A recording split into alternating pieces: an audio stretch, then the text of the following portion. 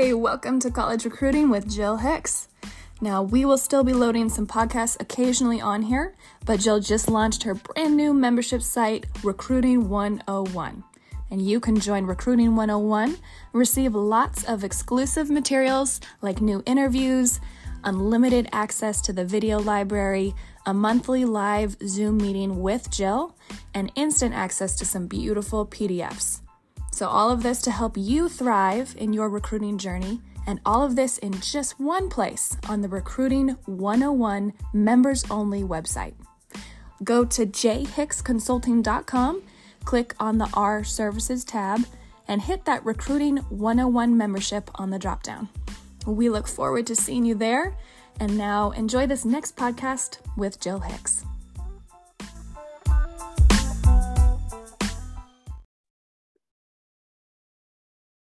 Welcome back, everybody. Today's topic is Heart of a Champion. And I don't talk about this very often because I think when you focus on it too much and it doesn't happen, it can be really frustrating. So I thought it would be good to bring it up because I think it is an important topic. I think deep down, it's not so much about becoming a champion or first place to me as it is about what are the habits of a champion. And so I thought back to the actual champions that I've coached. And, some of you know my story. I was an elite gymnast, got recruited to Oregon State on a scholarship, got injured. So I became a student coach for 4 years. And then, so I coached my peers. And then I became an assistant coach at Oregon State. And then I became a head coach at Cal State Fullerton. But at both programs, I was fortunate enough to have an experience of coaching champions. And I know not everybody gets that. You could coach just as good, you could have just as great of athletes, but for whatever reason, whether it's injuries or timing or just circumstantial things, sometimes it just doesn't work out for an athlete who is as good as the best that year. They just don't finish on top. So I always found it to be overwhelming when you're standing there at the end with your athlete and they've actually achieved the championship title, because it's never something that I would talk to my athletes about specifically. We would talk a lot, but we wouldn't be talking about how, you're going to be a champion, because statistically, it just doesn't work like that. Now, some people are wired that way and they want their coach to talk to them about that. But the athletes that I've coached, that hasn't been the focus. It was more day to day. Did you give 100%? Did you feel like you gave your all? Are you learning? Are you growing? Are you becoming the best you can be every time you take a turn? And so I thought it would be fun just to talk about some of the aspects, or what I would call habits, of a champion that I experienced when I coached athletes that finished on top. All right, so at Oregon State, like I said, was privileged to coach 35 All-Americans and 5 national champions on beam and floor. And then when I was at Cal State Fullerton, Elena Baker, she did quite well and finished on top. So totally different experiences, but the habits that these girls had were very similar. So let's break it down. Yes, typically a trait of a champion would be a strong work ethic, no question, certain amount of talent to a point. But let's go into the habits, because I think everybody, no matter how strong or how flexible you are in the sport of gymnastics, or maybe even acrobatics and tumbling, what these habits are, anyone can attain these. Okay. That's what I like about them. So there's 7 of them. 1, they often focus on what matters. 2, they often were the first one to practice and the last one out. 3, they always wanted to execute their plan. 4, they never got too high or too low. 5, they balanced their emotions.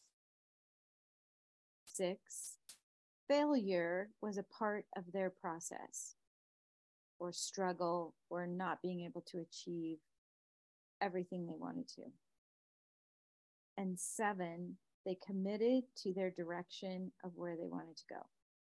So those were, when I broke it down, those were the habits that I saw these athletes that I coached who became champions. These were the habits, daily habits that I noticed.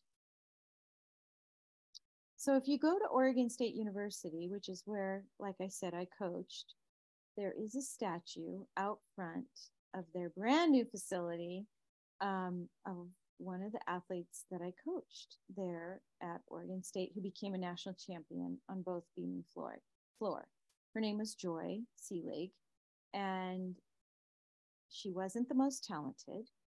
She was a little shy, and she definitely wasn't the most confident. But she had those 7 habits.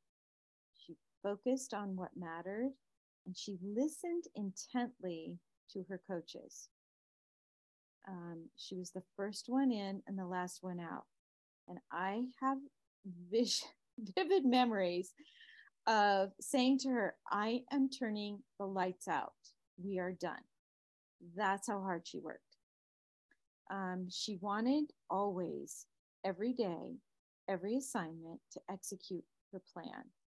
She had a hard time leaving if she didn't complete her assignment incredibly well. But she never got too high and she never got too low. She managed her emotions. She would cry and she would get sad. And I can tell you this, that her freshman year was extremely tough. Failure was definitely a part of her process. Her freshman year, I mean, I can't remember every single meet, but the vision I have was her falling at least 2 times on beam every single meet. So it wasn't easy. It didn't come easy for her.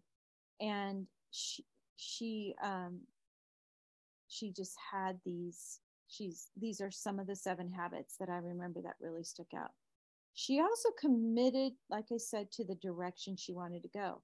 So she made sacrifices to get there, like getting rest, working with a sports psychologist. So lots of things outside of the gym to make sure that she came to practice ready to go. And the biggest thing was she had to work through, and not just Joy, but also the other champions that I had the privilege of coaching. They all had to work through their weaknesses. They were all had different weaknesses, but when they were tired and when they were at the end of their rope of giving out these 7 habits, their weaknesses would kind of bubble to the top. And the relationship, I think, that I had with them, they were able to be real and work through those weaknesses. So, for example, like with Joy, she was a perfectionist. So she couldn't leave practice without feeling like she finished the assignment perfectly. So for those of you who do that to yourself, I get it. It's a real thing. So I would have to help her finish practice. If it wasn't a great day or she didn't feel it was perfect enough, we would have to talk through that. But that's how detailed she was and committed to what she was doing. But she had to learn that perfectionism didn't always work in her favor. So those of you out there, have you that maybe dream of being a champion one day. And I guess you consider a champion in the eyes of people who watch sports would be finishing on top. So finishing in first place at maybe the epitome of your season. So it would be like nationals. Then you would receive the award for being a champion, whether it's on an event or in the all around, or maybe as a team, acrobatics and tumbling, or maybe whatever sport you're in. There are some athletes who dream about finishing on top. They can visualize it, they can talk about it. And then there's other athletes who do finish on top and they never thought something like that would happen. They could only dream about it. So everybody's different, I think, on how they would talk about their own, aspirations to become a champion. But I hope that you can think through these 7 items and make adjustments. Where do you need to improve? Be inspired if this is your dream to someday finish with the best of the best. I don't think anyone who has finished on the top ever knew for sure that that was going to happen to them, because how could you? There's just too many variables. Sometimes it's just timing. Sometimes it's who you're competing against that year. Sometimes it's injuries. There's so many things. You could do all these 7 habits and never become a champion because of things out of your control. So I don't think the important thing is to focus on, this is what I want to be, a champion. Because I know with my girls that became champions, that wasn't what we talked about. But instead, it was, giving their very best as much as they could, within all those parameters that I just talked about. So I would say, if you feel like in your heart that you are content because for the most part, that's how you live your life, and how when you walk into practice, you have that mentality. Now, nobody's perfect. All these champions had really bad days. All of these champions left practice crying sometimes. It's not that you do these 7 habits and woo, you just feel like, you are live in this, epitome of easiness, or it's just not, life isn't like that. But I would say if you aspire to want to achieve, that kind of greatness in your sport, your world of sports, start with setting realistic goals of what it is that you need to do daily, not just the long-term goal, but think about these 7 habits and add some in, or challenge yourself, or journal some of these things that I just talked about.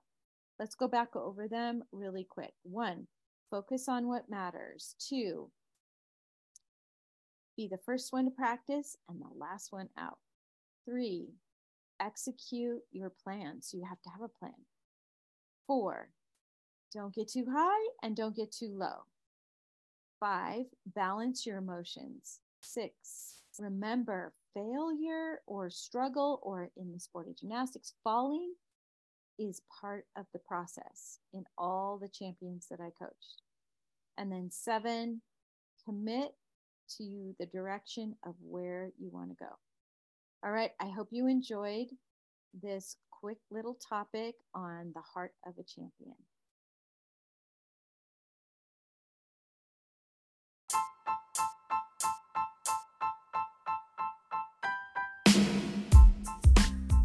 Thanks for tuning in, and remember you can find Jill's recruiting information all in one place at her new membership site. She also wants you to know her personal advisors are waiting to help your athlete have a plan and roadmap to the right college team. Thanks for listening today at College Recruiting with Jill Hicks.